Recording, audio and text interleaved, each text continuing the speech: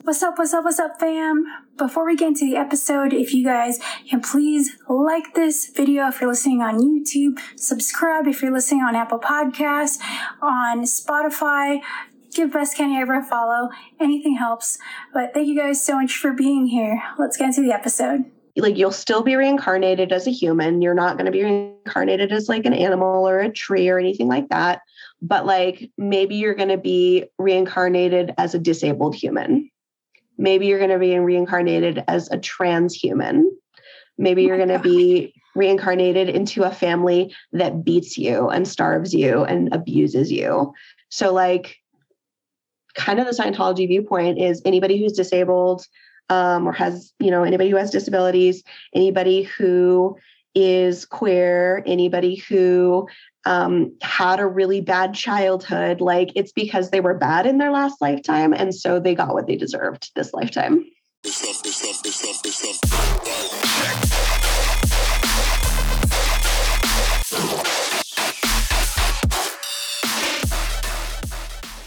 You guys, festival season is back. Whether you're going to EDC Las Vegas, Sunset Music Festival, Singularity, Related Couture has you covered. They have not only a wide variety of rave clothes to choose from, but they have the most banging bodysuits, biker shorts, cutest tops, and also bell bottoms. So there is something for everyone. And I'm sure you guys know that I absolutely love Rosa and Eric because they're freaking so sweet and creative, but also they just have some of the most innovative styles. And what's nice is that their freaking motto is sexy has no size. And that's because they carry almost every size, which is freaking great. So if you're a small, petite person, if you're a big, beautiful person, or if you're in between, there's something for you and there's a size for you, which is one of the reasons why I absolutely love Related Couture. So if you still need to get festival ready or get an outfit for your next event, go ahead and check out Related Couture and use code BestCandyEver to save. Again, use code BestCandyEver to save at checkout. And don't forget, they do have some bomb accessories. Their latest line is called Puff Puff Pass. So MJ 420 lovers, check it out because their collection is quite literally fire and will leave you feeling high. So once again, check out Related Couture and use code BestCandyEver to save. Candy fam, what is up? Welcome to this very, very exciting episode of Best Candy Ever. Today, I have some very inspirational guests on the pod. We kind of found each other through Instagram, and I saw their amazing Instagram collection of candies, but also I stumbled onto these amazing tutorials that they have made. So without further ado, please welcome B, aka Mood Candy. Hello. Thank you so much. I'm so excited to be here. What is up? How are you? How have you been? I've been good. I've been inside. I'm like so excited, almost fully vaccinated. I can like see people and go to shows and stuff again soon. So that's like really exciting for me.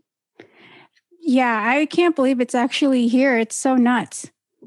I know, dude. I know. I'm like, I have shows planned starting at like the end of May forward. Oh, awesome. You're going to have to tell me about that later. I will for sure. So, B, kind of give us a rundown on who you are, who Mood Candy is, and just give us a little background. Yeah, absolutely. So I actually kind of got into raving and EDM and candy and everything a couple years ago because one of my close friends like had a spare ticket to Excision in January 2019 and was like, oh, hey, yeah, for sure. Oh, yeah. She's like, oh, hey, you've never been to a rave. Do you want to come? Like my boyfriend canceled, didn't want to go. And I was like, okay, sure. So I went and like jeggings and like a band t-shirt and whatever. had an amazing time. She taught me about trading candy. Like she makes tons and tons and tons of singles. And she used to have like little candy parties where like she would have everybody get together and just make singles for hours. And it was like a really good way for her to like introduce various parts of her rave family to each other. And so she taught me like the Flair handshake. She taught me how to trade candy.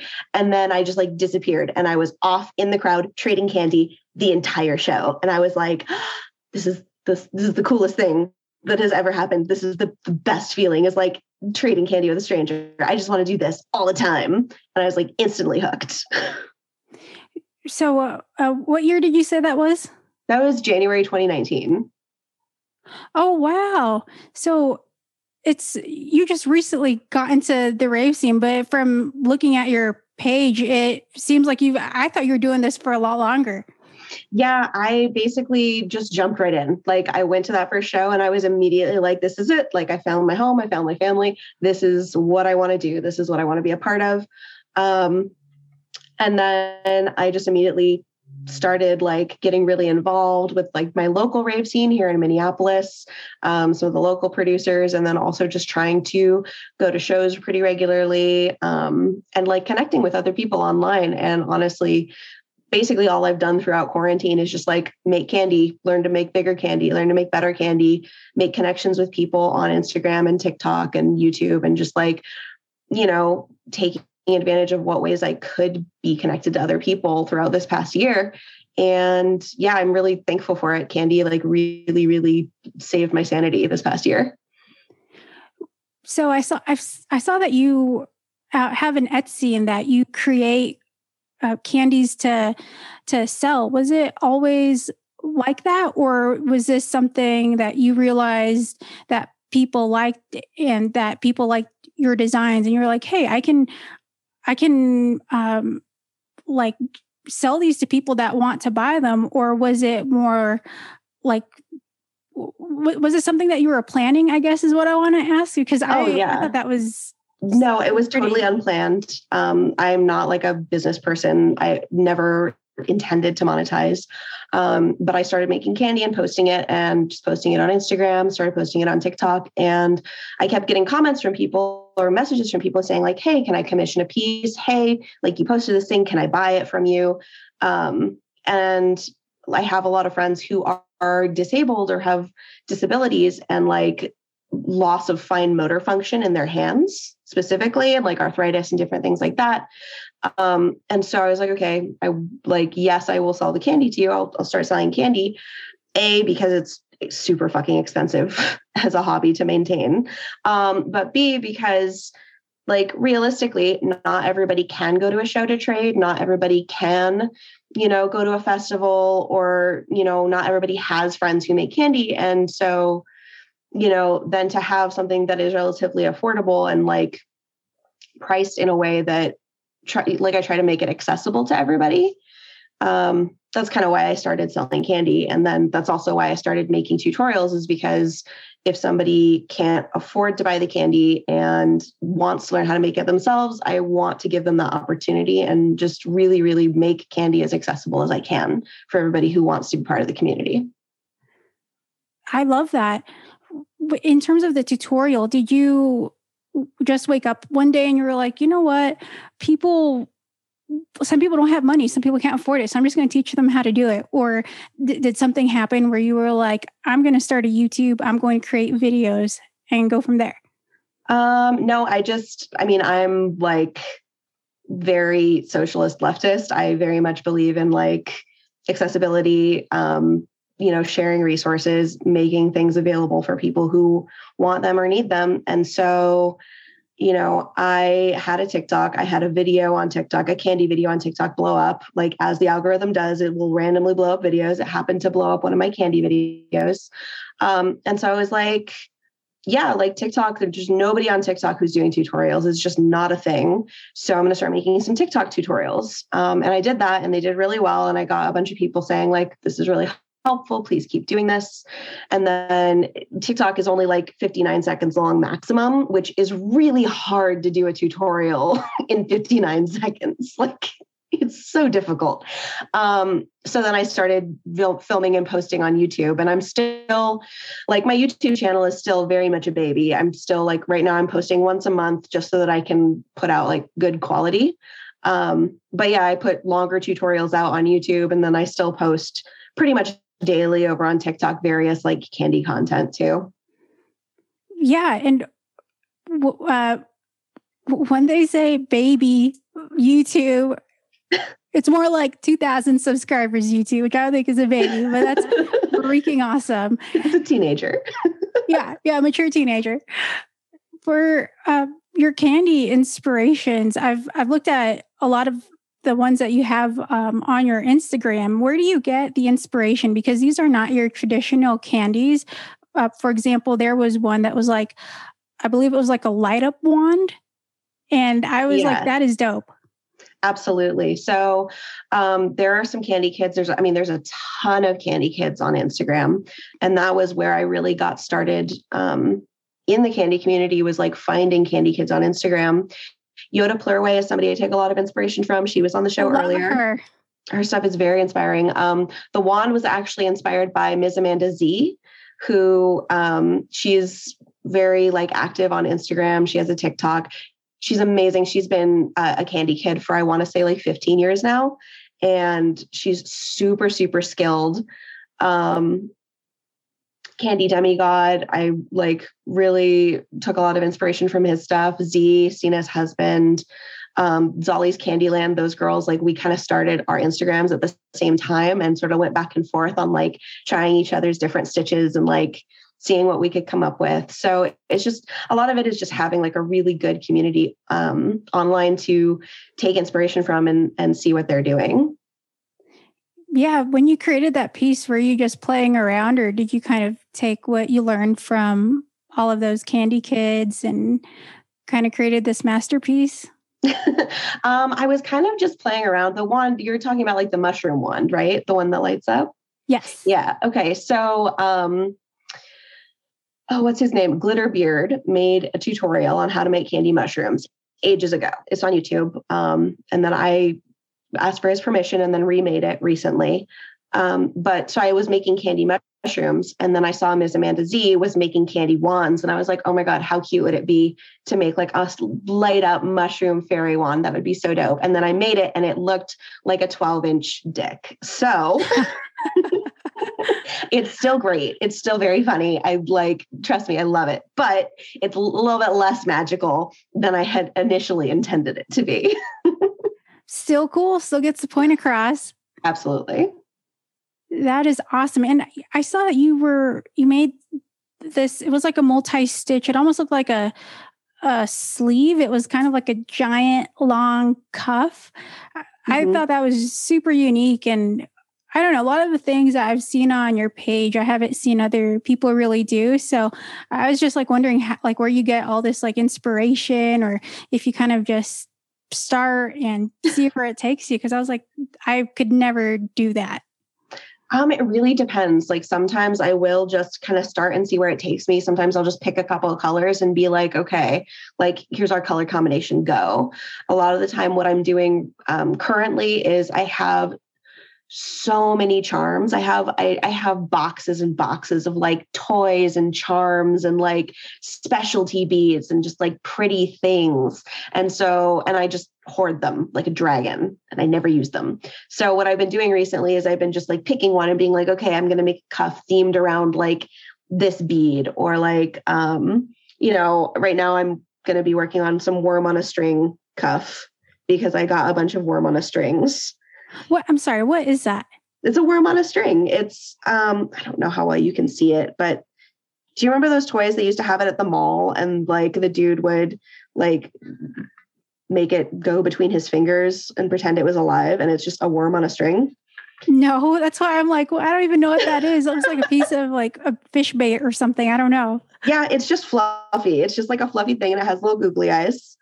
It's just a little dude. So I'm probably going to make some more worm on a string candy later, because I got like 150 worm on a strings for a different project. And, fucking why not? I just, whatever is around me, I try to like take inspiration from. Hell yes. I love that. And is it just you who's creating all of these candies, like your business? Yeah, it's me. I'm a solo operation. Pretty much anything that anybody orders, I make, like hand make from scratch. I don't have like a back stock of candies or anything like that. So it's all just based on what orders come in. Oh, wow. Do you normally open up your shop for like festival season, or do you close off like during the holidays, or you just open all the time? I'm just open all the time.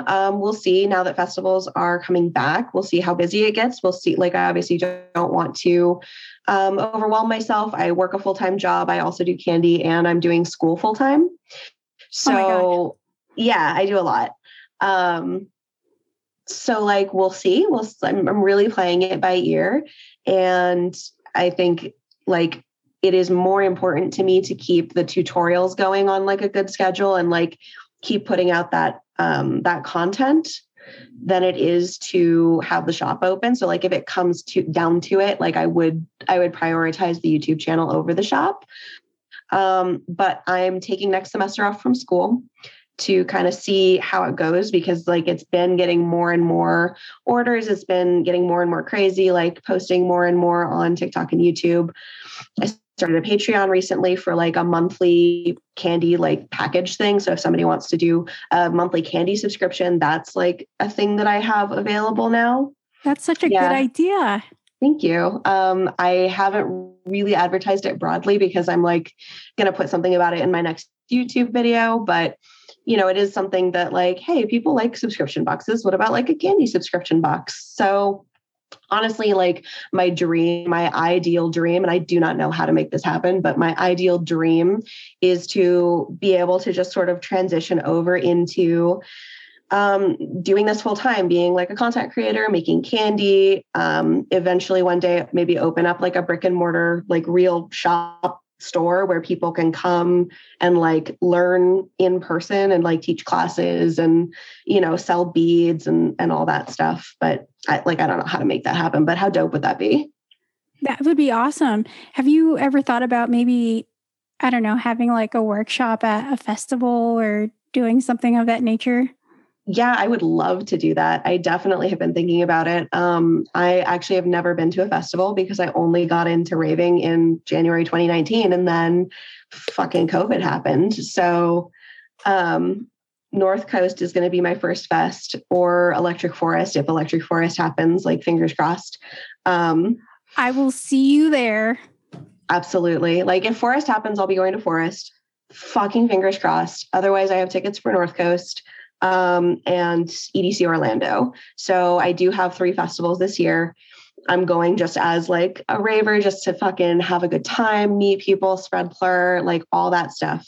And then I feel like once I have actually gotten my toes wet and really like been fully immersed, I'll have a little bit of a better idea of like, you know, how to best approach it as like, yeah, like let's do some classes at a festival, or let's do like a booth or whatever. So just to get it straight. So you've only been to shows. Is that what I'm hearing you say? Yep. Oh my God. I am so excited for you because your head's going to explode.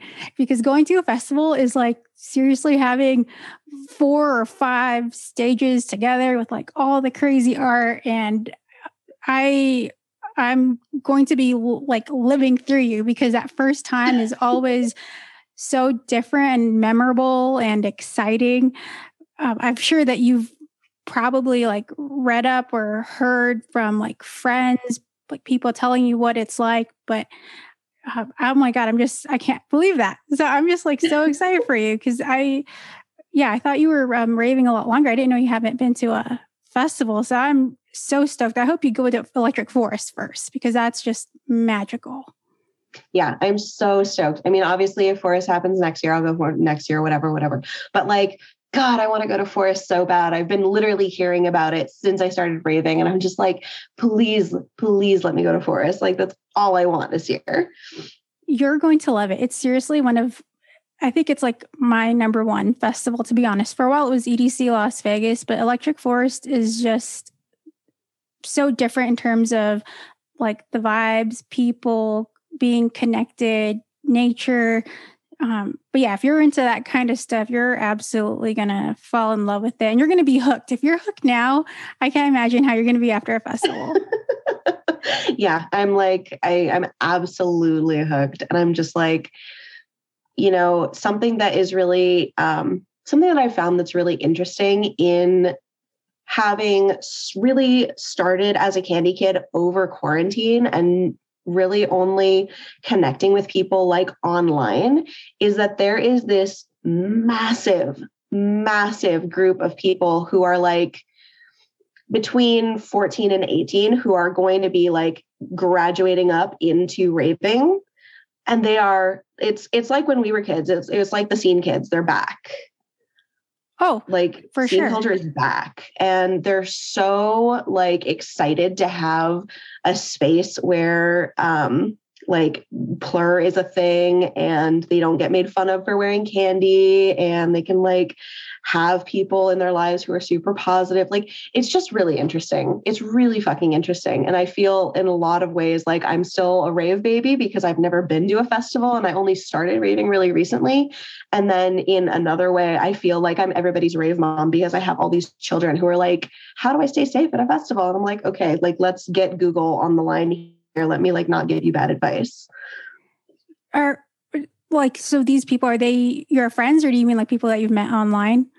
Like followers, like TikTok followers and YouTube followers and stuff. It's just a lot of interaction. Like TikTok is very, very interactive. Yeah, it's funny you say that because I do follow the hashtag candy. And I remember when I first started following it, it was a bunch of scene kids. And I was like, is this correct? Like, I don't think that I'm following the right hashtag. And so I checked it. And of course it was like scene kids with candy on. And for a while, I was like, are these like really old photos from like the early 2000s? Like I didn't get it. And then right? Yeah. And a lot of them are like pictures that you would see like on MySpace, like a selfie, like a camera phone selfie photo. And it was just, I mean, I grew up with scene kids, like knowing a lot of them. So I was this is kind of awesome because it's like another culture. Mm-hmm. Like it's back. It cycled back around and now it's coming back. But yeah, when I first got on TikTok, that was really all the candy content that was on there it was all just like scene kids. And now there's a couple of us who are like ravers who are sort of bringing candy more into TikTok as well and getting like more people into raving and more people into EDM. And it's really nice. It's like a really, really nice community. That's awesome. I'm so happy to hear you say that because I know a few people that think that candy is kind of dying off and that people aren't as plur anymore. But I do feel like we have a good chunk of people that are like diehards like you that like believe in spreading the love, that are getting, you know, these baby ravers into it. So, I mean, I don't really think it's dead, to be honest. No, it's definitely not dead. I do think it's like, it is a geographical thing. Like, for example, in Europe, candy is just really not a thing. I have, whatever, a couple people have told me, like, it's just really not a thing over there. And I guess like West Coast candy is a super, super big thing. East Coast, it's not really a thing. Like it kind of is, but not. And so I think that probably has a lot to do with it as well. Like people in New York raving, being like, I don't see anyone wearing candy. Like, okay, yeah, it's a California thing. Oh, I didn't know that. I mean, I'm here in Nevada and everyone for the most part does, especially EDC.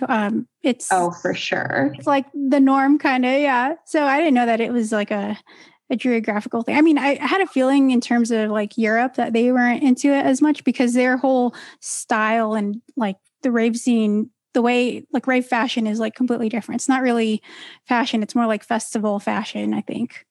Yeah. Oh, for sure. It's definitely more festival fashion. But like and this is from someone that I'm friends with who has been raving since like, I want to say 98, something like that. We like got into it. We were talking about like the origins of candy and like the history of it.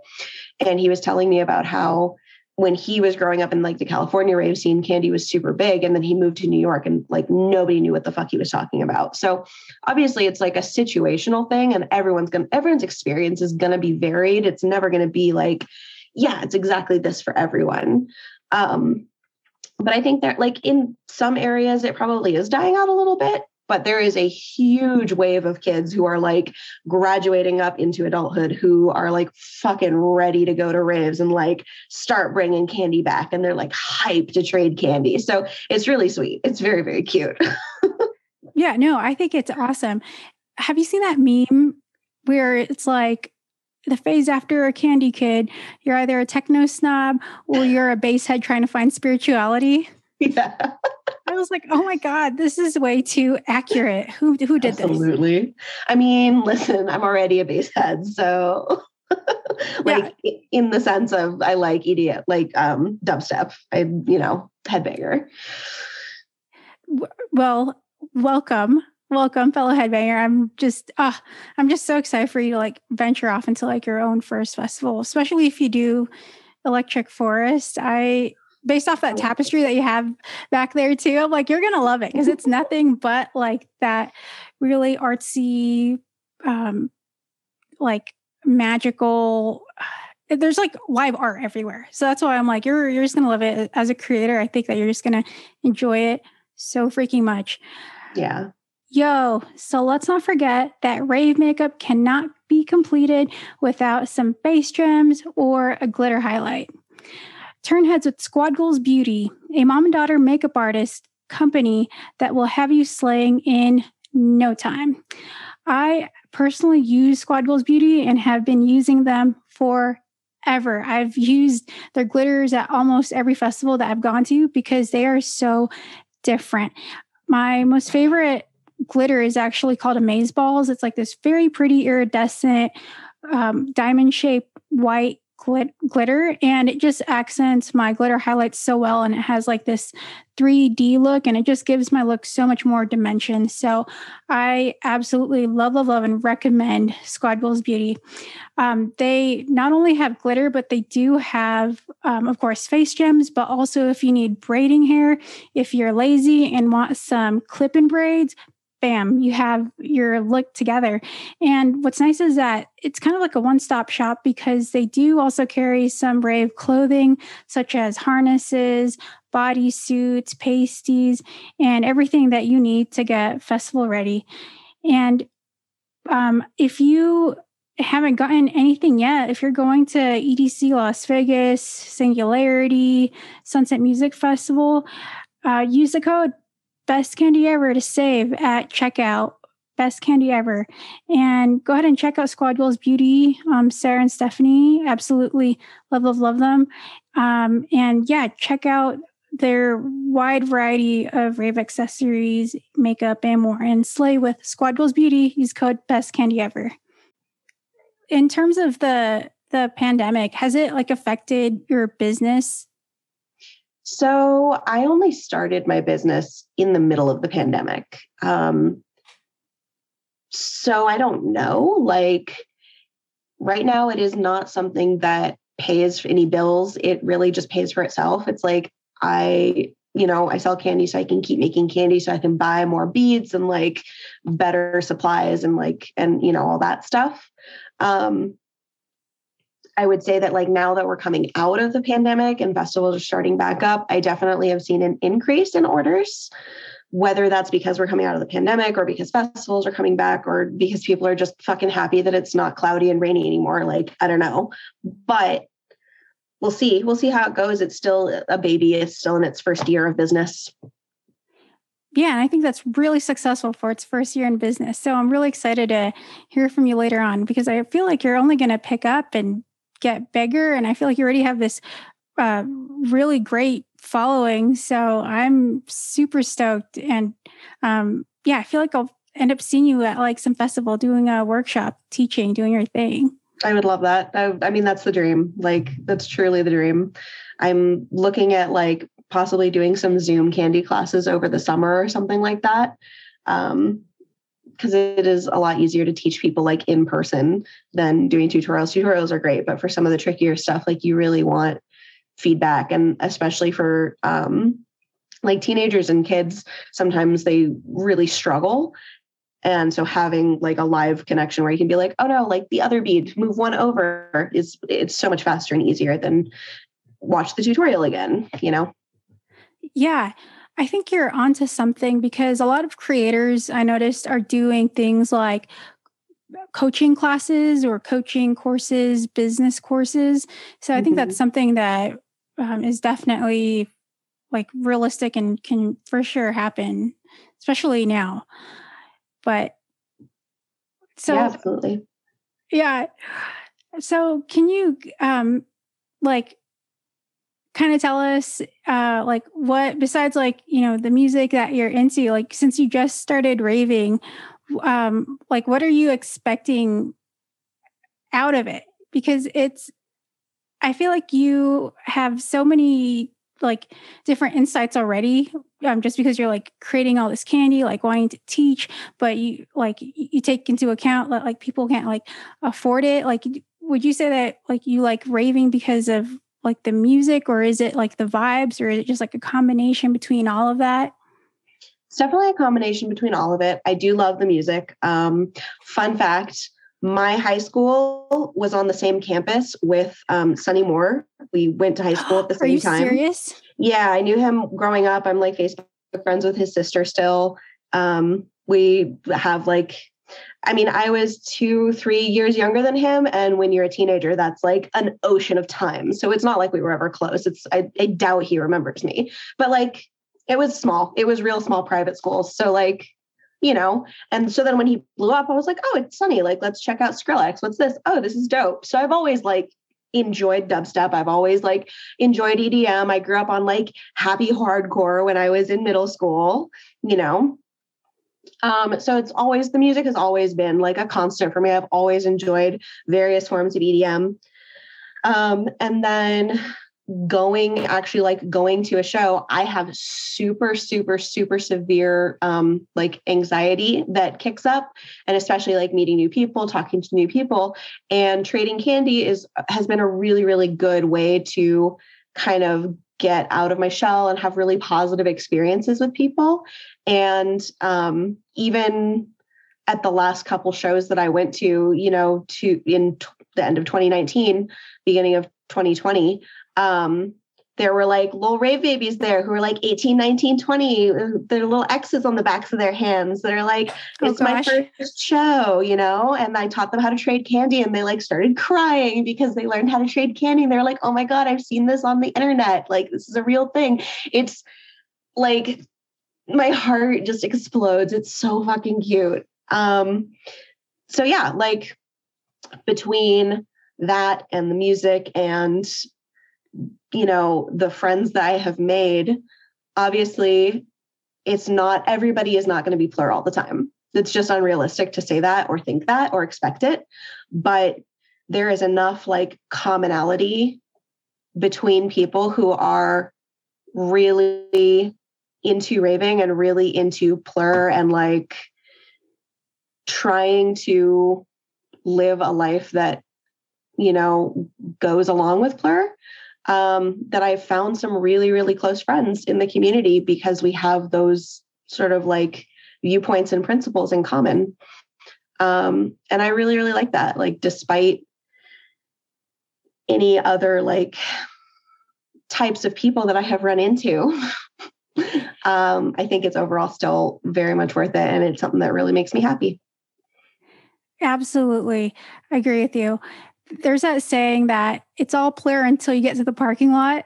And I was like, that is the realest shit that I've heard, because it is for sure true. For sure true. Yeah, you really have to like be careful and watch your back, just like with anything else. But I would say that I have still like very much enjoyed the limited interactions that I've had before the parking lot, where it's all still Plur. Oh yeah, absolutely. That's the thing too about raves and EDM. It's that with any other genre of music, I feel like you can't really find that same vibe. Like, people genuinely do care for each other like more, but also I think it just kind of depends too, like maybe on the genres of music you listen to prior. Because for me, I listened to a lot of like metal and black metal growing up in high school. And it was just so not, I don't want to say it was negative, but it wasn't a happy vibe. It wasn't an optimistic vibe. So, and you know, that type of music, like growing up listening to that, it wasn't always, I mean, I absolutely love it, but like listening to something super upbeat and happy now, it's just a completely different vibe. And I feel like that's why I fell in love with it, just because it genuinely made me happier. Not that metal doesn't make me happy, but it helped me through some tough times. Absolutely. Like 100%. I like, honestly, I don't listen to music that much. Like I will occasionally, I would say like once or twice a week, if I'm driving, I'll put on music. Otherwise I listen to just podcasts all the time. Who do you like to listen to? So right now I'm listening to Sayer, which is like a futuristic horror podcast. There are so many of those. Yeah, there's a lot of horror podcasts. The Magnus Archives just wrapped up. I was absolutely addicted to that, which is a horror podcast. It was not futuristic. It was like British existential horror, kind of Lovecraftian stuff. And it just finished. So I have moved on to my next one, which is Sayer, which is kind of like evil robot AI in space, like ultra super space capitalism taken to its horrifying end. It's very good. It sounds very upsetting, but it's very good. It's very funny. I'm gonna check it out. Sounds cool. Yes. And then I listen to a lot of true crime podcasts. Guilty pleasures. My Favorite Murder and Last Podcast on the Left. I've been listening to those for probably 5 or 6 years now. And like, they're very problematic in a lot of ways, but they're comforting podcasts for me to listen to, even though they're all about like murder and true crime. There's a couple other good, like really good true crime podcasts that I am super, super behind on, but mostly what I listen to is true crime and horror. I love it. I love that. There's a podcast for everybody. Mm-hmm. Absolutely. 100%. Yeah. So you've gone into podcast, you've been listening to podcasts for a while. You said about 5 years for one of those, right? Mm-hmm. Yeah.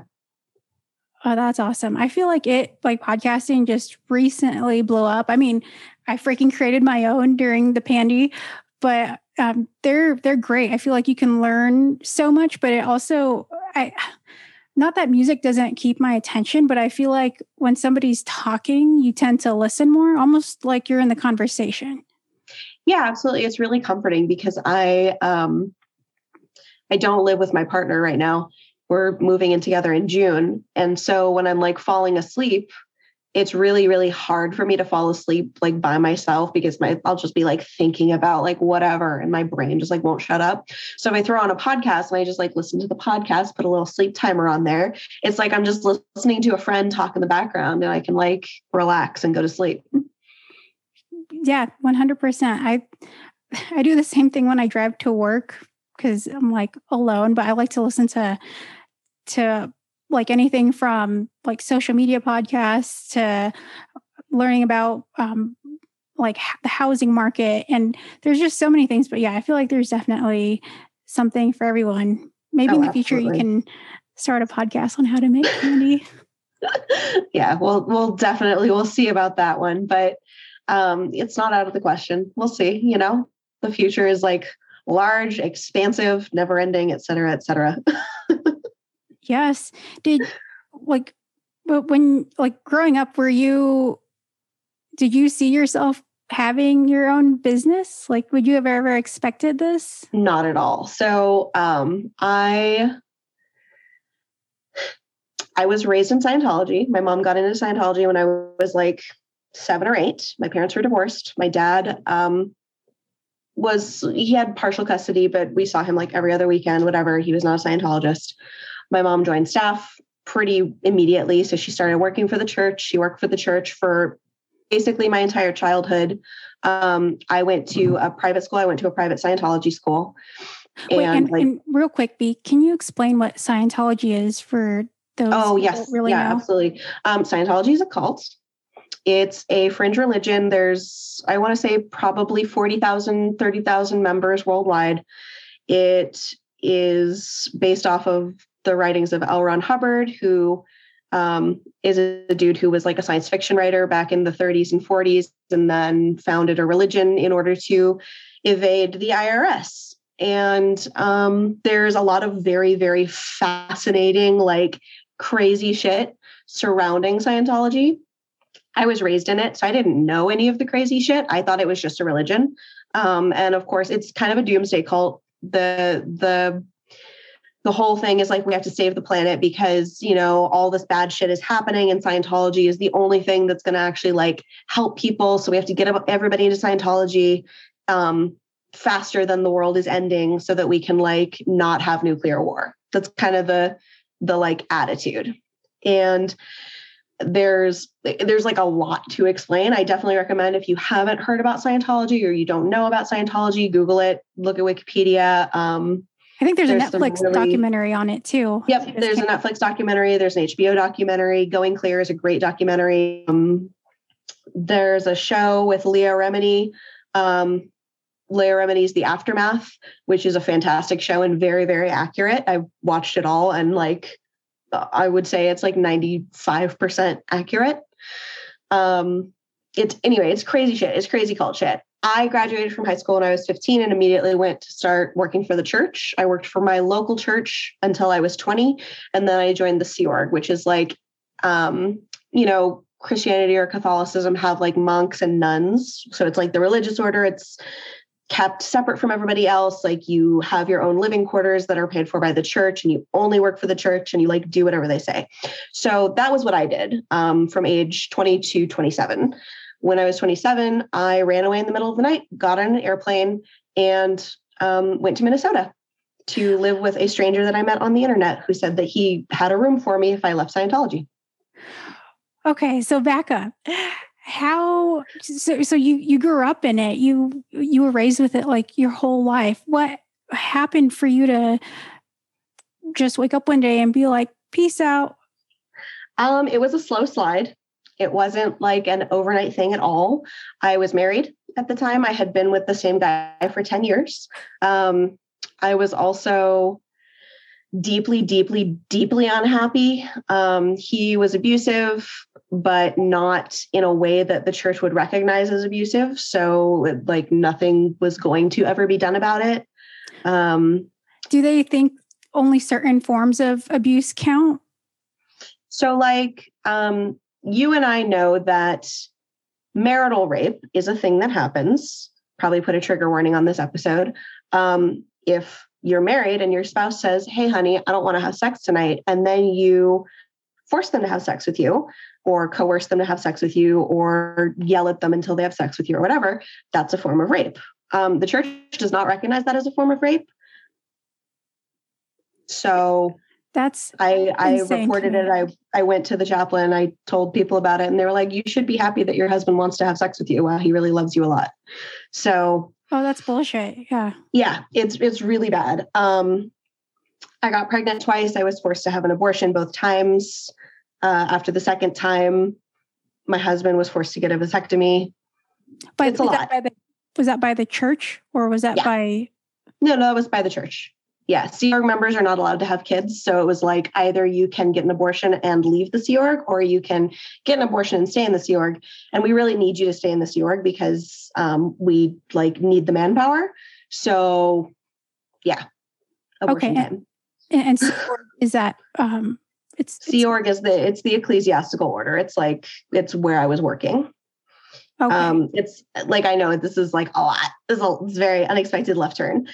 I keep going. Yeah, for sure. So, there's going to be a siren in the background. I live in Minnesota and they're testing their tornado sirens, which normally they only do on the first Wednesday of the month. But for whatever reason, they decided to also test it today. And everybody was like, wait, is it Wednesday? No, it's Thursday. I don't know why. Anyway, there's no worries. Yeah, storm in the background. Anyway, so I was just really, really, really, really, really, really, really unhappy. And I had gotten to a point where I basically was like, okay,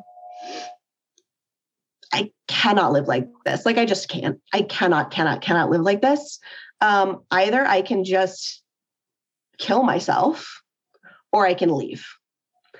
So I left. Did that take, well, you said it was like a slow burn, but I imagine that, were you able to do it the first time, or were there multiple times where you tried and like you couldn't get yourself to do it? So I did try to leave like the proper way a couple times. One of the times was one of the times I got pregnant. I tried to keep the baby and leave, and basically got put in isolation, like sequestered away from everybody else, not allowed to see my husband, not really allowed to talk to anybody. Everybody got told that I was like bad. And so they just shunned me and like wouldn't talk to me. And essentially like kept like that. And then people would come periodically and try to talk me into staying every couple days. And so I was kept like that for about a month until I gave in and said, okay, I'll get the abortion. So yeah, that was, that's what they do when you try to leave, when you're in the Sea Org and they don't want you to leave, is they like torture you basically. I was also interrogated for like 5 or 6 hours a day about like what crimes I had committed that made me want to leave.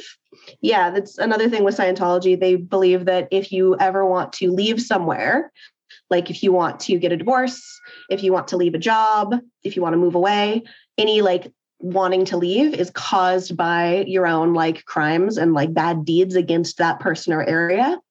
So because I got pregnant and wanted to leave, they were like, you've committed crimes against Scientology. Let's interrogate you. So I was being interrogated like 5 or 6 hours a day throughout that time. So I knew like if I said, hey, I want to leave, like I'm done with this, I don't want to be in Scientology anymore, like that was what was going to happen. I was going to get taken back to the base. I was going to get put under watch, put in a room, like forced back into interrogations, made to like do this whole song and dance. Anytime that I wouldn't be in interrogations, I would be doing like hard labor, like scrubbing floors, digging ditches, all that stuff. So I was just like, can't do that either. Like that is legitimately feels like a fate worse than death to me. Like I cannot do that again. So it was the easier decision to be like, all right, I don't really know this internet stranger, but it's got to be better than this. And luckily it was. So it all worked out. Yeah.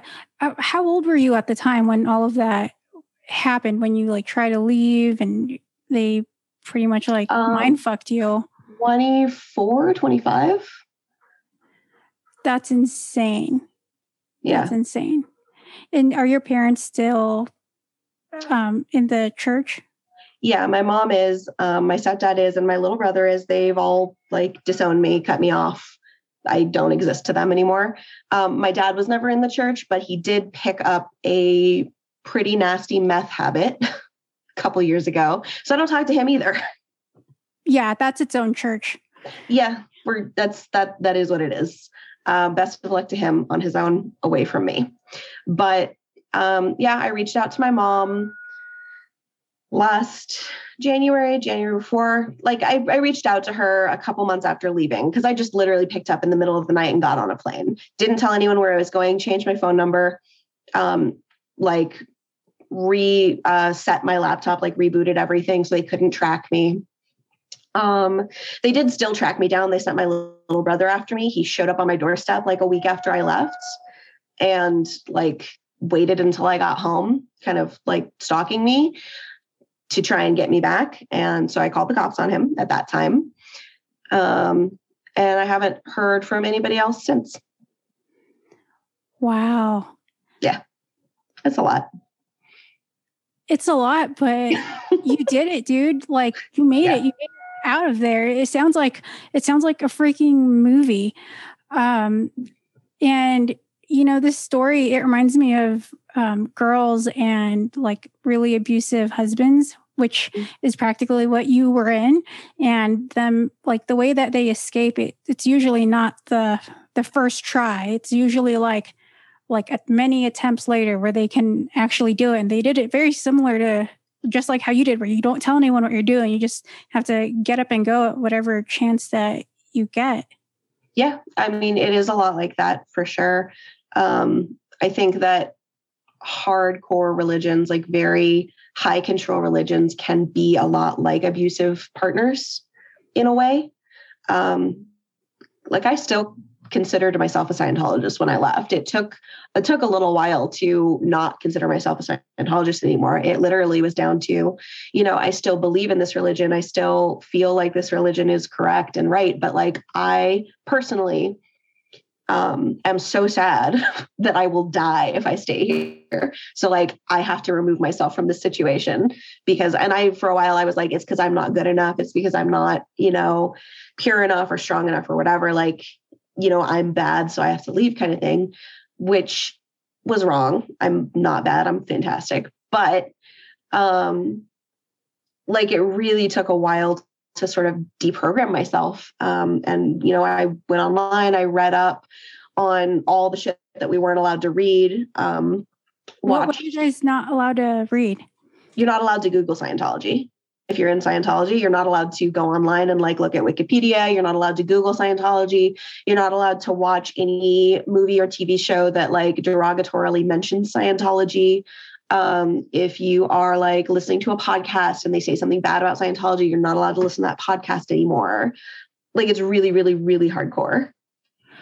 Wow. I didn't know it was that controlling. I mean, because it's like, how would they even know that you're Googling Scientology, Snitch culture. If you live with other Scientologists, if your kids are Scientologists, your parents are Scientologists, your spouse or your friends are Scientologists, and any of them finds out in any way, like I literally know somebody who her kids saw in her internet history that she had gone to the Scientology Wikipedia, and they ratted her out. Like it's hardcore snitch culture. So yeah, like hardcore snitch culture. And they really, really, really believe that like,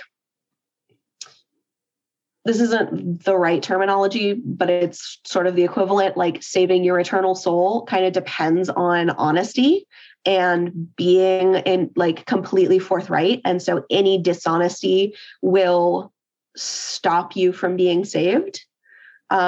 Again, like anybody who's listening to this who knows about Scientology, that's not the right words, but that's kind of the concept. And so it's just a lot of true believers who think that by snitching, they are helping you. Wow.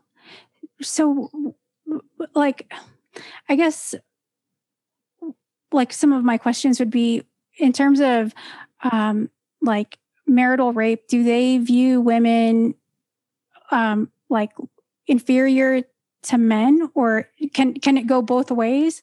It can go both ways. Kind of the concept in Scientology is like reincarnation. So you've lived a gazillion lives before, you'll live a gazillion lives after. Gender doesn't really make a huge difference technically. However, L. Ron Hubbard, the founder, was definitely misogynistic and like sexist. And that does come across in his writing. Like he very specifically said, like, it's the woman's job to cook and clean and like raise the kids. Those are womanly things. It's a man's job to provide, like pretty traditional gender roles type stuff. And like, there's nothing that necessarily says like the woman has to put out or else she's a bad wife. But there's definitely stuff that's like sex is natural. And like, if you don't, enjoy it every once in a while, there's something wrong with you. And like, it's a very like kind of contentious thing. It's a little bit like puritanical, like any sort of kink or BDSM would definitely be a problem. Like you would get in trouble for using a vibrator. Oh, wow. And like masturbating, you're not allowed to masturbate when you're in Scientology. It's like viewed as harmful. Really? Yeah. That's crazy because it's like really healthy for you. I know. Yeah. Would you say that it has some similar characteristics to like Christianity? Because some of it seems so extreme and it reminds me of like Catholicism in terms of like you're not supposed to have sex before marriage technically, and like birth control or homosexuality. Are some of the things the same? Yeah. So Scientology is basically a whole bunch of different things stolen from a bunch of different places. So there's definitely some like Christianity in there. There's definitely some Buddhism in there. There's some like Freudian psychology in there. some hypnotism. Like it's just a whole bunch of stuff that happened to be around in like the 30s and 40s that L. Ron Hubbard took and was like, yes, this is my religion. Wow. I wonder, I feel like people that were like heads of cults are normally not only crazy, but I feel like they usually want, like they're always right. Like I feel like they grew up with some childhood trauma, or they just always had the need to be correct and have control, and almost preyed off of other people's vulnerability. Yeah, absolutely. If you say something bad about L. Ron Hubbard, that is like a crime in Scientology. And if you're being interrogated for like supposed crimes or supposed bad actions, some of the questions that they will ask is like, have you had critical thoughts about L. Ron Hubbard? Have you thought anything bad about L. Ron Hubbard? And if the answer to that is yes, then they'll be like, great, well, like what crimes did you commit? And when I say crimes, like I'm not just talking about like theft and like murder and, you know, the things that you and I think about as crimes. I'm also talking about like skipping class for a day, or masturbating, or falsely reporting a statistic. Like say you were supposed to read 5 books and you reported that you read 6 or whatever. Like this is a totally made up example, but like those are also considered to be crimes. Like there's a huge long list, including talking shit about L. Ron Hubbard, that are all like crimes in Scientology. That's nuts. So it's literally like little crimes that don't really hurt people for the most part. Yeah, absolutely. Because the whole thing is like, well, if you did something that you feel bad about, that's going to weigh your soul down and like prevent you from attaining like spiritual growth. So really the problem is you. Geez. So since they determine their own crimes, it sounds like they have their own form of punishment too. Like what you mentioned earlier, like having to do like the dirty work, like the work that nobody wants to do. Is there anything past that if you do admit to a crime, such as talking shit about the founder? Yeah. So they have a whole list of like, I think it's 36 levels of punishment, starting from, it's called, so they call it the ethics gradients because it's like levels of like ethics, right? Ethical punishment. And it starts from just like, if somebody's doing something bad, you just like look at them and don't say anything. Like that's the lowest level. And it goes all the way up to being expelled from Scientology is like the highest level. So like, I'm pretty sure I've been expelled from Scientology, but nobody will actually tell me. This is the other thing. They don't really understand how social media works or how like the internet works. And so they just like try to keep themselves off the internet as much as possible, but they do it badly. So like I am 90% sure that I've been fully expelled from Scientology and like declared a suppressive person, which is their way of saying like, you're pure evil. Anybody who's a suppressive person is like naturally evil and only lives to see others suffer. Like that's their thing, right? Nobody will tell me. I've tried multiple times to find out, like, am I declared? Am I actually like expelled from Scientology? They will not take my calls. They will not answer me. It's the funniest shit ever. They're afraid I'm going to like go online and be like, oh, here's my declare. Like, here's the piece of paper that says I'm suppressive. Like, what the fuck am I going to do? Anyway. So yeah, there's a whole bunch of different levels and that's the highest. A lot of the like definitive punishment has to do with making amends, like embarrassing yourself, making yourself like going around to everybody and telling them that you're a really bad person and you're sorry and you like stayed up all night scrubbing pots. Can you please be allowed back into the group of like good people? A lot of it is stuff like that. But you know, how one then makes amends or how one then like proves that they can be trusted again. That's kind of where it gets into digging ditches, scrubbing pots and pans, staying up all night with no sleep in order to like get this thing done in time for, you know, whatever deadline, stuff like that. And a lot of the stuff that would be considered punishment by you or me, like staying up all night to meet a deadline, multiple nights in a row, having shortened meal breaks, working 15-hour days on the regular, that's just kind of normal life in the Sea Org. That's not even necessarily looked at as like punishment. It's just how things are. Wow. That sounds like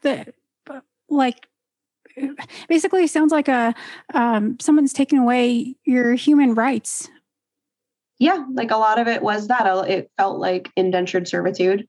You really don't have a lot of human rights when you're in the Sea Org because you are pretty brainwashed into thinking that it's all for the greater good. And like any pain that you're suffering now is temporary. It's just this lifetime. It's just right now. Like it's worth it so that in the future, in your next lifetime, the world won't be like exploded in a nuclear war.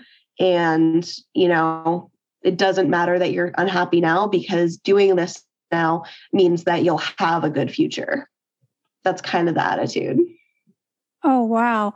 So like after you die, like what they believe is you'll be reincarnated, right? And if you, what is it? Like if you're not a good person or if you don't follow the rules, do they think that you will be reincarnated as something less than a human, or do they think that you'll be reincarnated at all, or how does that work?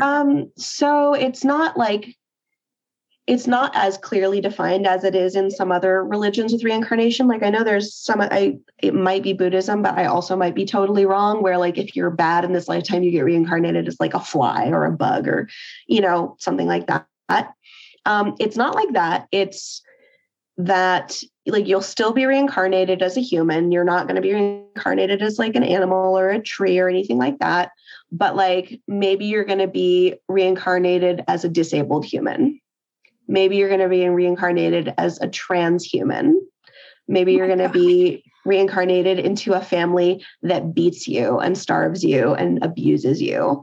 So like kind of the Scientology viewpoint is anybody who's disabled or has, you know, anybody who has disabilities, anybody who is queer, anybody who had a really bad childhood, like it's because they were bad in their last lifetime. And so they got what they deserved this lifetime. So do they think it's, I guess, a choice? Yeah, totally. Oh my God. That is so extreme. I didn't know that. Yeah, they go to great lengths to not only hide how extreme it is from the public, but also from people who are just getting into Scientology. So like the first probably couple years that you're in Scientology for the most part are pretty normal. Like it's a lot of just generic self-help stuff. And then once you're in too deep, either you've invested too much money or now you've got friends and family who are in Scientology, or you just like, oh, this like self-help stuff worked for me at the beginning. So like this next stuff will help. This next stuff will help. This next stuff will help. At a certain point, you're in too deep to just like get out of it again. Sunk cost fallacy. You've put too much into it to just walk away from it. That's when they start getting fucking weird. Jeez. Do they look at drugs as being like something horrible since you're like altering your state of consciousness? Like, do they care about that kind of stuff? Yep. Drugs are terrible, including aspirin. I wasn't allowed to have painkillers for a headache. Oh my fucking God, dude. Mm-hmm. No drugs whatsoever. Like none at all. Caffeine?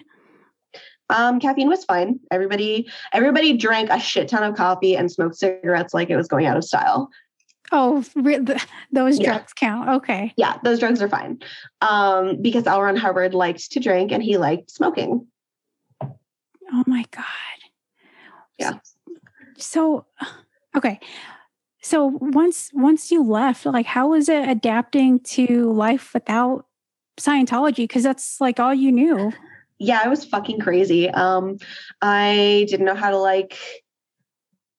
I didn't know how to do anything, basically. I barely knew how to work Uber. I didn't know how to pay taxes. I didn't know how to find a job. I learned really quick. I learned really, really quick. So when I left, the person that I was staying with was like, hey, you can stay here on a couple of conditions. One, pay your rent up front. Like, I can't afford to just have you staying here for no money, whatever. Two, get into therapy immediately. Like, we'll find you a free therapist. We'll find you a clinic or a center or whatever. Don't care what it is.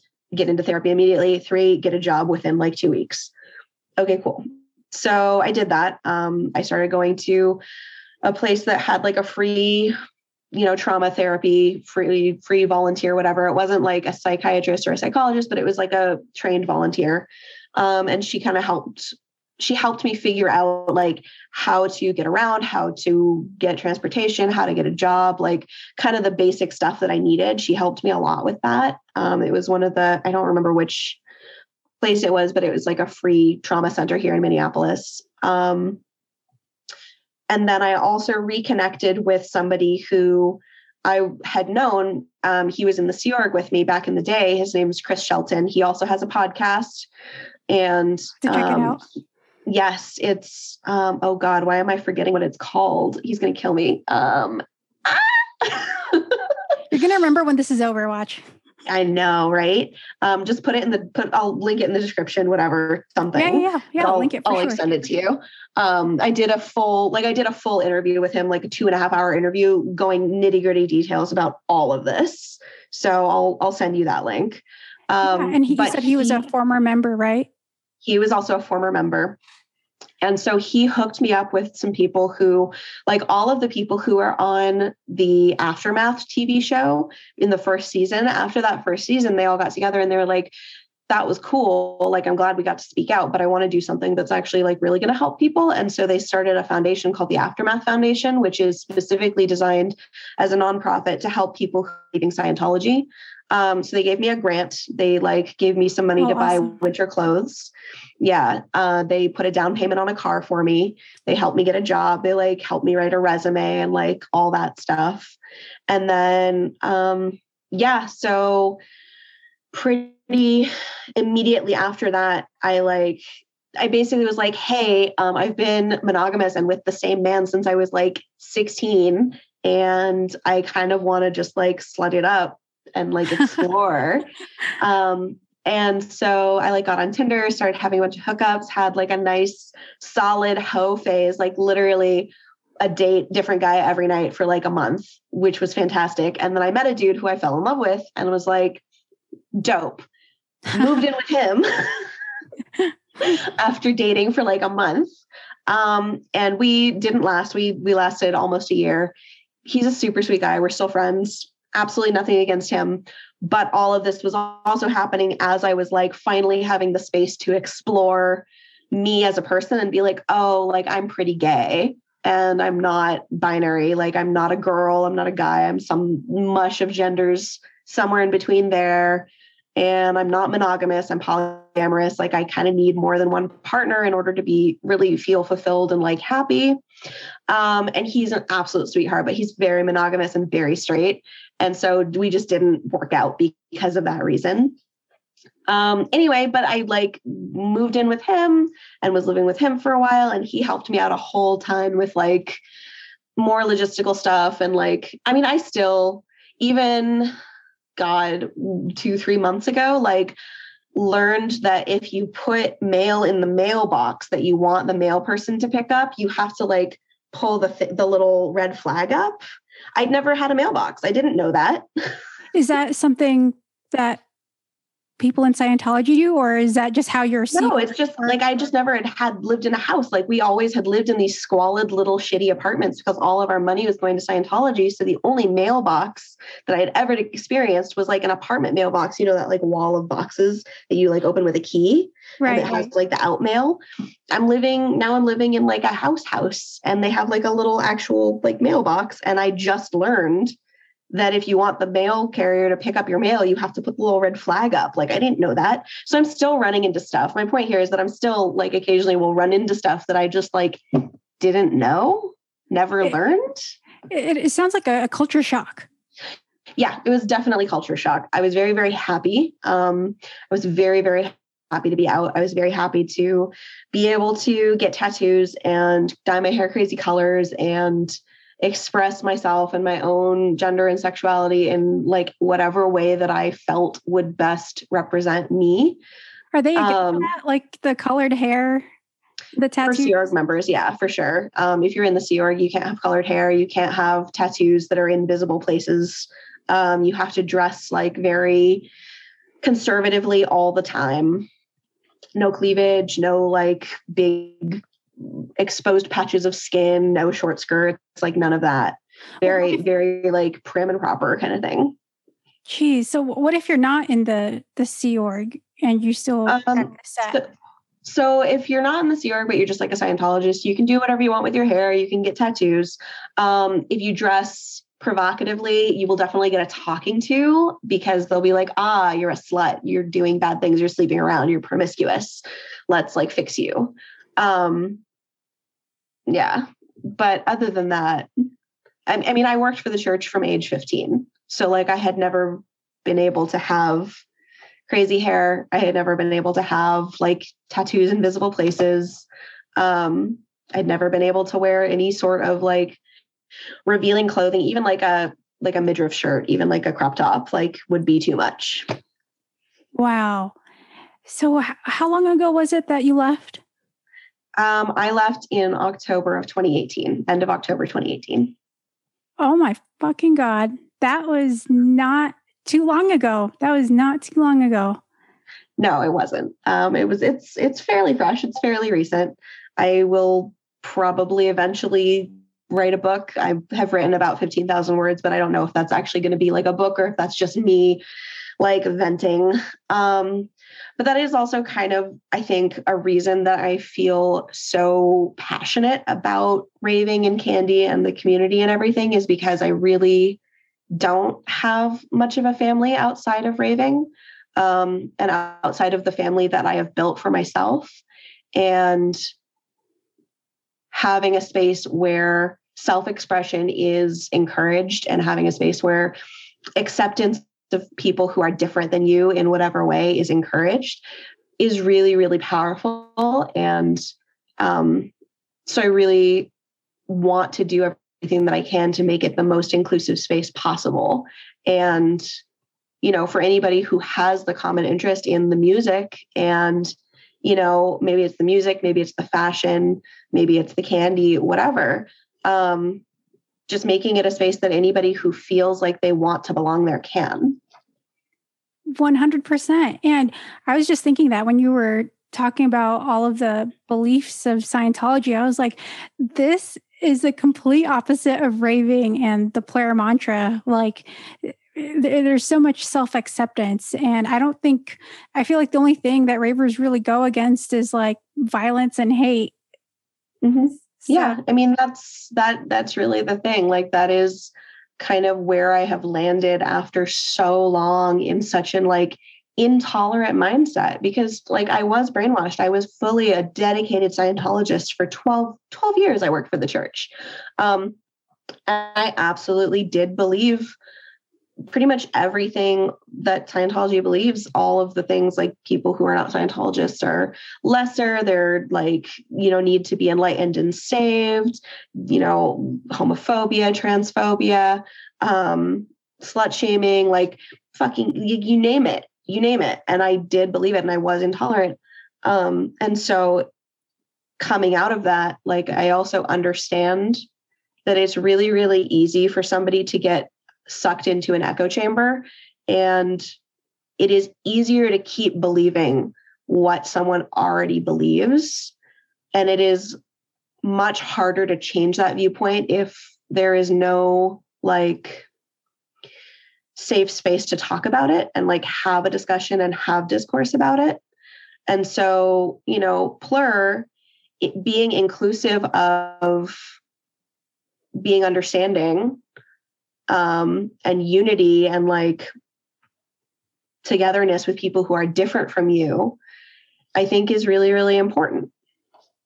Yes, absolutely. I can't agree with you more. I think that's one of the reasons why people, I don't want to say it's like a gang, but, you know, usually gang members don't have that sense of family at home, but a gang is normally what, you know, helps create that space, that connectedness, but that sense of belonging.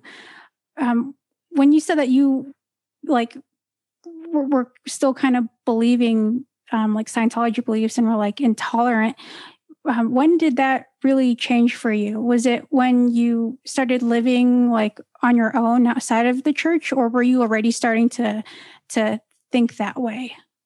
So I've always, like, kind of my whole life, I have taken issue with the concept that gay people are bad.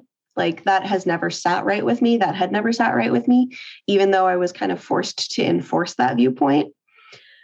And like, there were just logical inconsistencies for me in a lot of Scientology that were they were not adding up. But questioning Scientology is a huge crime. Questioning and like saying that you think something is wrong when it was written by L. Ron Hubbard, huge crime. So I couldn't do that.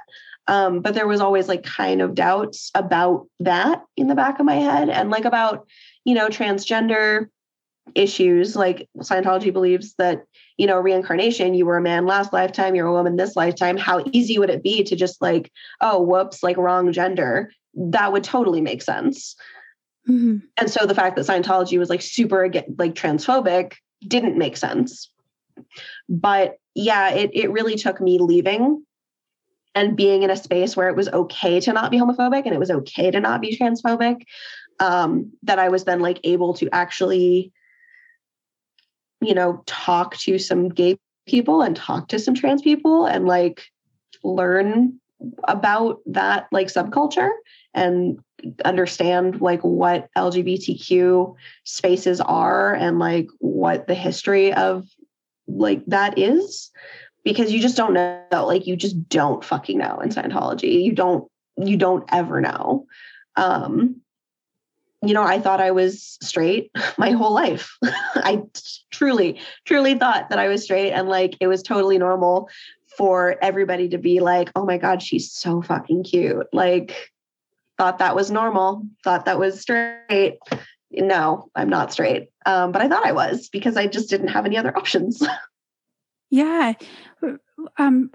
So like, before even leaving the church, like if you met like a trans person, would you ever like have, like, were you basically kind of just forced to keep your thoughts to yourself? Like, was there ever a time where you were like, this doesn't make sense. This person is so sweet and so nice. I don't see them being a bad person. Like, was that ever, like, you ever have those moments where you would just meet someone who would like kind of prove the belief wrong, I guess? Yeah, for sure. There's not really, I don't think there's any trans people in Scientology. Let me rephrase that.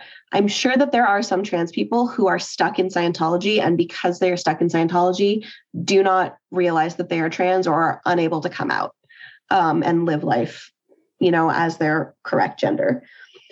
Because of that, though, like, I don't think I actually met somebody who was out as trans prior to leaving Scientology. So that was just a totally new experience for me. I knew a couple of people who were gay or, not straight. And it was a secret. It was like a very, very hush hush. Two of the people were super, super in the closet. I only found out that they were gay because like the rumor mill told me that they were gay, and it was later confirmed that they were gay, but like they were outed without their consent. They tried to pretend that they were straight. They were very, very secretive about being gay, and like were actively trying to go through conversion therapy to become straight. Oh God, that breaks my heart. Yeah, like Scientology has kind of its own version of conversion therapy to like turn people straight. It's really fucked up. And then I had one friend from like elementary school who came out as a lesbian when we were in middle school, and I just kind of drifted away from her and like didn't talk to her anymore because I had been taught that that was wrong and it wasn't like okay for me to be friends with her anymore. Wow. So it makes sense why you would love raving, like love candy, like love everything behind that piece of candy, because it's the complete opposite of what your belief your whole life was until 3 years ago. like, do you see, well, do you ever connect with like former members, and besides your friend that has that podcast, like, do you ever go to like any support groups? Because I imagine this being like very traumatizing and maybe even a little challenging, like just learning all these new things and like finding out more about yourself and getting to know yourself more. Yeah, absolutely. So I have a couple friends who I was friends with when I was a kid in Scientology, and they are both also no longer in Scientology, but we're all in the same age range. We all grew up together. So we text pretty often, and we like snap each other, and like we stay in pretty close contact. And then there's a Facebook group for people who used to be in Scientology or were raised in, specifically people who were raised in Scientology, where like their parents were Scientologists and they're second, third, fourth generation Scientologists who are now out of the church. And that Facebook group is kind of a communal sharing ground for that kind of stuff. There's a couple of like rooms in Clubhouse that get used for group therapy sessions once or twice a week. I don't really attend those group therapy sessions. A lot of the people who are in that group are like a generation older than I am. Like I'm a sort of middle millennial, and they're definitely like Gen X or even like a couple boomers. And so just sort of the overall tone of the group therapy sessions kind of ends up being uncomfortable for me as somebody who like I share trauma with them in the sense of we all were in Scientology and most of us were in the Sea Org. But at the same time, like currently a lot of my attention and efforts are occupied by, you know, what's been happening here in Minneapolis, the recent fucking murders of people of color, and trying to support my community here and like do whatever local activism that I can. And so then to go into a space where that is mostly white people and is mostly like pushed aside because that's not obviously not the focus of the group therapy sessions. It's like, I don't know, it's just a really different lens. Like I feel like I kind of try to view everything from a more like holistic viewpoint. Like, how can I take all this bullshit that I went through and turn it into something that benefits my community and benefits other people who maybe are in similar situations now or are coming out of similar like abusive situations? What can I do? Like, I recognize my privilege as a person who is white, regardless of any other, like regardless of any other minority groups that I'm part of, you know, people with femme bodies, people who are trans, people who are queer, people who are cult survivors, like all of those minority groups for sure. But my white privilege comes before that and is going to be like, make shit easier for me before that, like primarily. And so what can I do that will help other people? Like, how can I turn my trauma into something that is going to help other people and lift other people up who are currently still actively being traumatized and abused and hurt?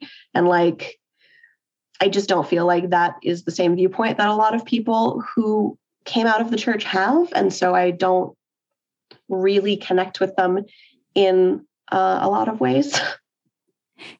Yeah, it almost sounds like that you're kind of saying that they don't see it as like an uneven, like a not so leveled playing field almost. Is that? Yeah, kind of. I mean, I'm very much just rambling, but it's very much like we got abused, we got disadvantaged. How could they do this to us? Like we're you know, so disadvantaged by all of this without acknowledging the privilege that we all have, just kind of leaves an achy taste in my mouth, you know? And like, yeah, almost like they're, I almost want to say it's like, well, what about me? I guess. Yeah. And like, it's not to say that the trauma is invalid. The trauma is totally valid. It's super fucked up. A lot of them went through worse shit than I did for longer than I did. 100%. Not saying that they didn't. Like, it is absolutely a disadvantage, but it just, I don't know. I don't do well in those group therapy sessions because I just feel like going, like, why are we sitting here still like talking about this with each other when we could be out doing something instead? Like, why are we still centering ourselves? I don't know. That's probably not the right thing to say, because that's what a group therapy session is for, is to like be able to center yourself and like, you know, obviously I still have my own shit to work through. I need to get back into therapy for sure. But I don't know, like my whole thing is kind of just like, yeah, I went through the shit. I went through some fucking trauma. Like, I understand. How can I now, with the time that I now have, I'll be 30 in May, you know? So like my 20s got fucking stolen absolutely from me. So now what can I do to make sure that other people who are currently being traumatized get the help that they need? What can I do with this experience, with this knowledge and understanding and like, you know, viewpoint? What can I do that will make the biggest impact and help the most people and make the most people happy? Like, making people happy is a valuable, valuable, valuable thing. How can I do that in a way that will uplift the most people, forward the message that will make change? Like, how can I use all this shit to help? Honestly, B, I think you just being vulnerable and transparent and opening up about this, which I'm sure isn't like the most easiest thing to talk about. I think that alone in itself is something great that you're doing for people who are in this right now, who are not aware, who don't know that there are other people that have the same thoughts, that it's wrong, that want to leave. So I think just even being open and talking about it, I think that you're like providing some of the biggest help for sure. Yeah, I mean, I really appreciate that. And I try. That is why that is truly like the reason that I'm so open about it and like willing to talk about it, is because, you know, if it helps somebody who is stuck in a high control religion or stuck in an abusive situation where they feel like they can't leave or they can't get out because, you know, their job needs them, their religion needs them, their husband needs them, you know, whatever it is, there is life after leaving. Shit gets so much better. Like, I was so scared. I was terrified. I literally, like, my whole life grew up just absolutely afraid of the outside world, afraid of like having to get a job, having to support myself, terrified that I would just not make it. And then I left and I'm thriving. I am the happiest I have ever been. And, you know, it shows just from you talking about it. And I think everyone can see that with your passions and like all the effort that you put into your candy and the tutorials that you do for everyone. What advice do you have for people that are wanting to leave these controlling situations or relationships?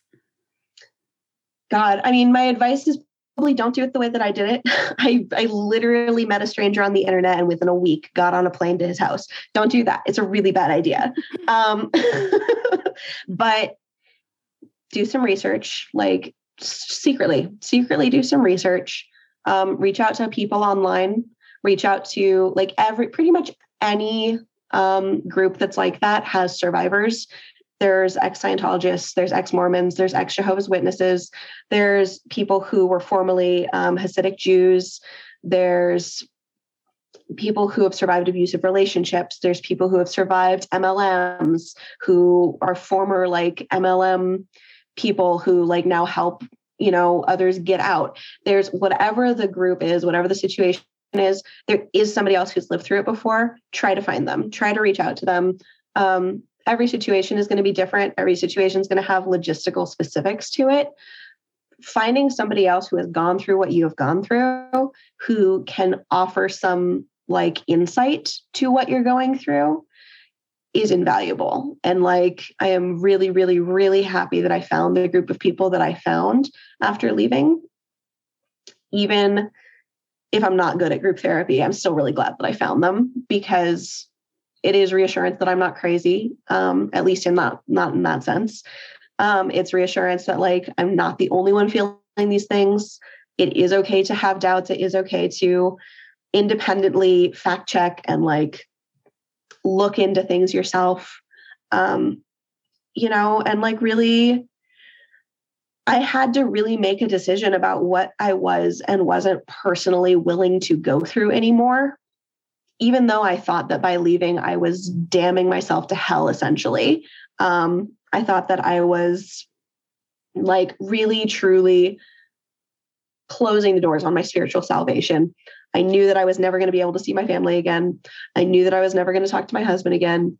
I knew that all of the friends that I had made in my like 20 years in Scientology, basically growing up, were never going to talk to me again. And I had to weigh all of that against how unhappy I was. And at that, when the scales tipped and I was still like, nope, even with all this stuff, like I am still unhappy enough that I am willing to give all of that up. That was what tipped the scales for me. I have a very extreme case. I am a very extreme case.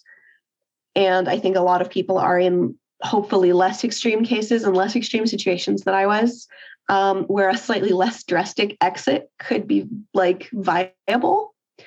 But yeah, like the internet, Reddit fucking absolutely saved me. I feel like after listening to you like tell your story, like I just feel so inspired. And what I got from this is that you really do have to love yourself first in order to be happy. And with making such big choices, like not seeing your family again, thinking that you're damned, leaving the church, like those are things that aren't easy to deal with. It's definitely like a big mind fuck. But, here you are 3 years later, like going at it and like alive and well. And I think that eventually, like you just have to get up and do it. Yeah, that is really what it comes down to. It's everybody's going to have a different breaking point. Everybody's going to have a different tipping point. That's what it was for me.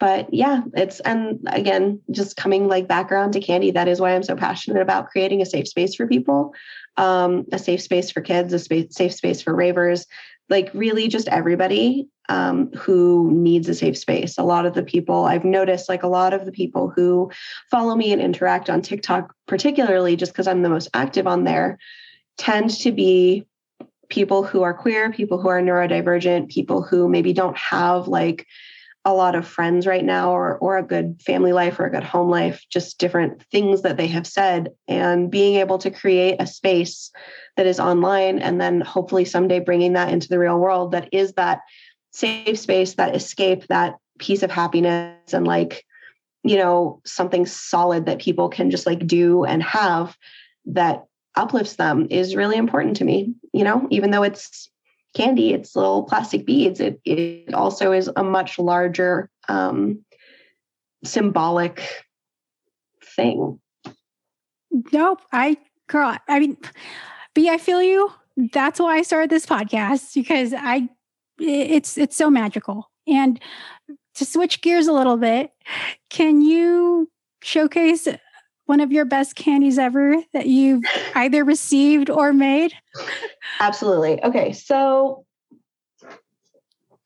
so I have a couple. First of all, I'm wearing one of them. This hoodie.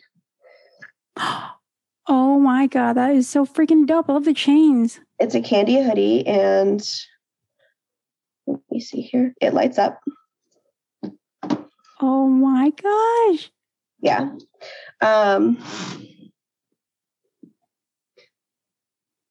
See, little rainbow on the inside. So I modified the hoodie myself and added the candy to it. I'm really super happy with how it came out. It is definitely like one of my favorite things that I've made.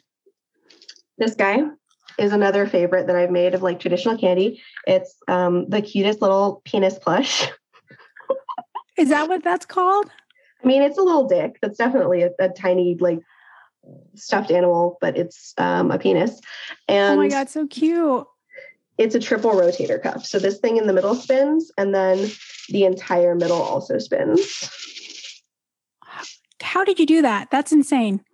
Yeah, it's big. I had been making rotators for a while, and then I was like, shit, I should make a triple rotator. I actually made a different one and sent it to Stina for our Christmas, like Secret Santa Plur Package Candy Kit exchange. And then I made that one because I had the little like stuffed animal, and I was like, what should I put this on? I love that. Is that little penis? Is that like a character? Because I've never heard of it. No, it's just my Facebook ads are really fucking weird. And so I kept getting Facebook ads for tiny little like penis plushes. And I was like, fuck it, I guess. Sure, Zuck, you win this one. Let's get a little stuffed penis. I love that. I was like, is this like a new Sanrio character that I don't know of? Oh my God, it totally does look like a Sanrio character. No, it's just an adorable little like stuffed penis. Yeah, I thought it was like Pushin's friend or something. This little bald penis. That would be so fucking funny. And then I'll show you, let's see. By the way, we have the same freaking chair. Really? Yes. Oh, it's so comfy. It's such a good chair. That was like my first big purchase after I started like making any money selling candy. It was like, I need a better fucking office chair. Oh, it's worth it. 100%. So then this bad boy was traded to me. I did not make this one. This one was made by The Real Javin on Instagram. I really hope I said his name right because he's great. And I got this in the Candy Kid Secret Santa. This like particular style of cuff is called the Rage Cage. I have not attempted it. It's so fucking cool looking, but I know that it would take me 10,000 years and like a gazillion beads. So instead it gets to live on my wall. Oh my gosh. So is that a special type of like stitch, I guess, or a technique? So it looks like you saw, it kind of looks like a Ferris wheel or like one of those old wooden roller coasters. And so that particular technique, like that builds it out in that way. I forget who it was on Instagram, but if you search Rage Cage, you'll find it. Somebody on Instagram like made that up, and a bunch of candy kids have been like trying it out. It's super fucking cool. It's very intricate. I just haven't gotten around to it. Yeah. No, it's freaking awesome. This is why I love talking to candy kids too, because I learn so much, and there's like an art form to it for sure. And your hoodie, I forgot to mention, you make clothes or like customized clothing. Yeah, I do. I started customizing clothing definitely more recently. I got really into bleach painting. I'm in the middle of working on this jacket right now. Cute. With little like perler patches. Oh, that's adorable. Yeah. Oh my gosh. I can see like, It reminds me of like those punk jackets that people would wear, except exactly. It's a candy battle jacket. So yeah, I like every once in a while I'll go to a thrift store, buy a bunch of like plain hoodies and jackets and stuff, and just like start customizing, adding like chains and bleach painting and patches and just whatever. Fucking nobody's bought any of it yet, which is totally fine. I just enjoy making it, and like maybe someday someone will buy it and give it a new home. But like until then, I'll just fucking keep making it. Yeah, no, it's awesome. God, what do you not do? You're so talented and creative. If it helps, I cannot sing. I'm flat. Watch, you're like the best singer ever. I know, right? Yeah, no.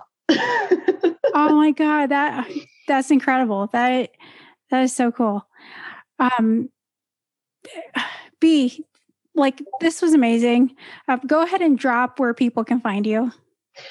So my socials are all at mood.candy. I'm on Instagram. I'm on TikTok. Technically I'm on Twitter, but only because I grabbed the handle before somebody else could. I don't actually post on Twitter. It's very scary. And like, I hear that EDM Twitter is a scary place. So I stay away, but, I'm super active on TikTok and Instagram and YouTube. My YouTube is Mood Candy. I post right now. I'm posting, one tutorial a month on the last Saturday of the month.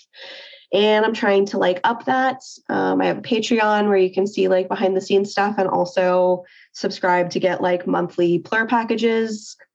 What else do I have? I don't know. I have a bunch of links in my link tree. I have a whole bunch of promo codes. Promo code Mood Candy gets you a bunch of like discounts on various things. I'll just drop my link tree. Yeah, and I'll link them down in the description section as well. Yeah, absolutely. That sounds so awesome. Thank you so much for having me. This was so much fun. I'm like really glad that I got to be on the podcast. I remember Sina was on the podcast before and she was like raving about how much fun it was. And I was like, okay, I have to remember to reach out. Yes, absolutely. Thank you for doing this. This was a phenomenal episode. And I think people are just, if they don't love you already, they're going to love you now. Oh, thank you so much. I hope that people enjoy the episode for sure. It definitely got a little darker than anticipated, but I am so happy to be here. Absolutely. And you know what? That's why this podcast is awesome, because we just try to keep it real. And sometimes, like you said, it's not all Plur. So thank you for that. Absolutely. Oh my God. That was seriously such a phenomenal episode, you guys. I did not know it would be that deep or that insane or shocking or inspiring. I just feel so many emotions after that episode. But I hope you guys enjoyed.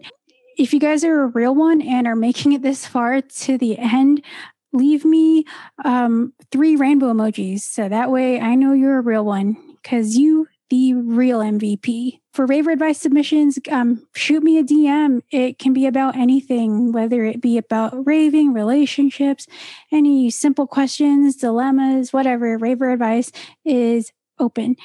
So yeah, if you guys haven't done so yet, please subscribe, like this video, follow on Spotify, subscribe on Apple Podcasts, rate and review on Apple Podcasts if you have time. That would greatly help out the podcast.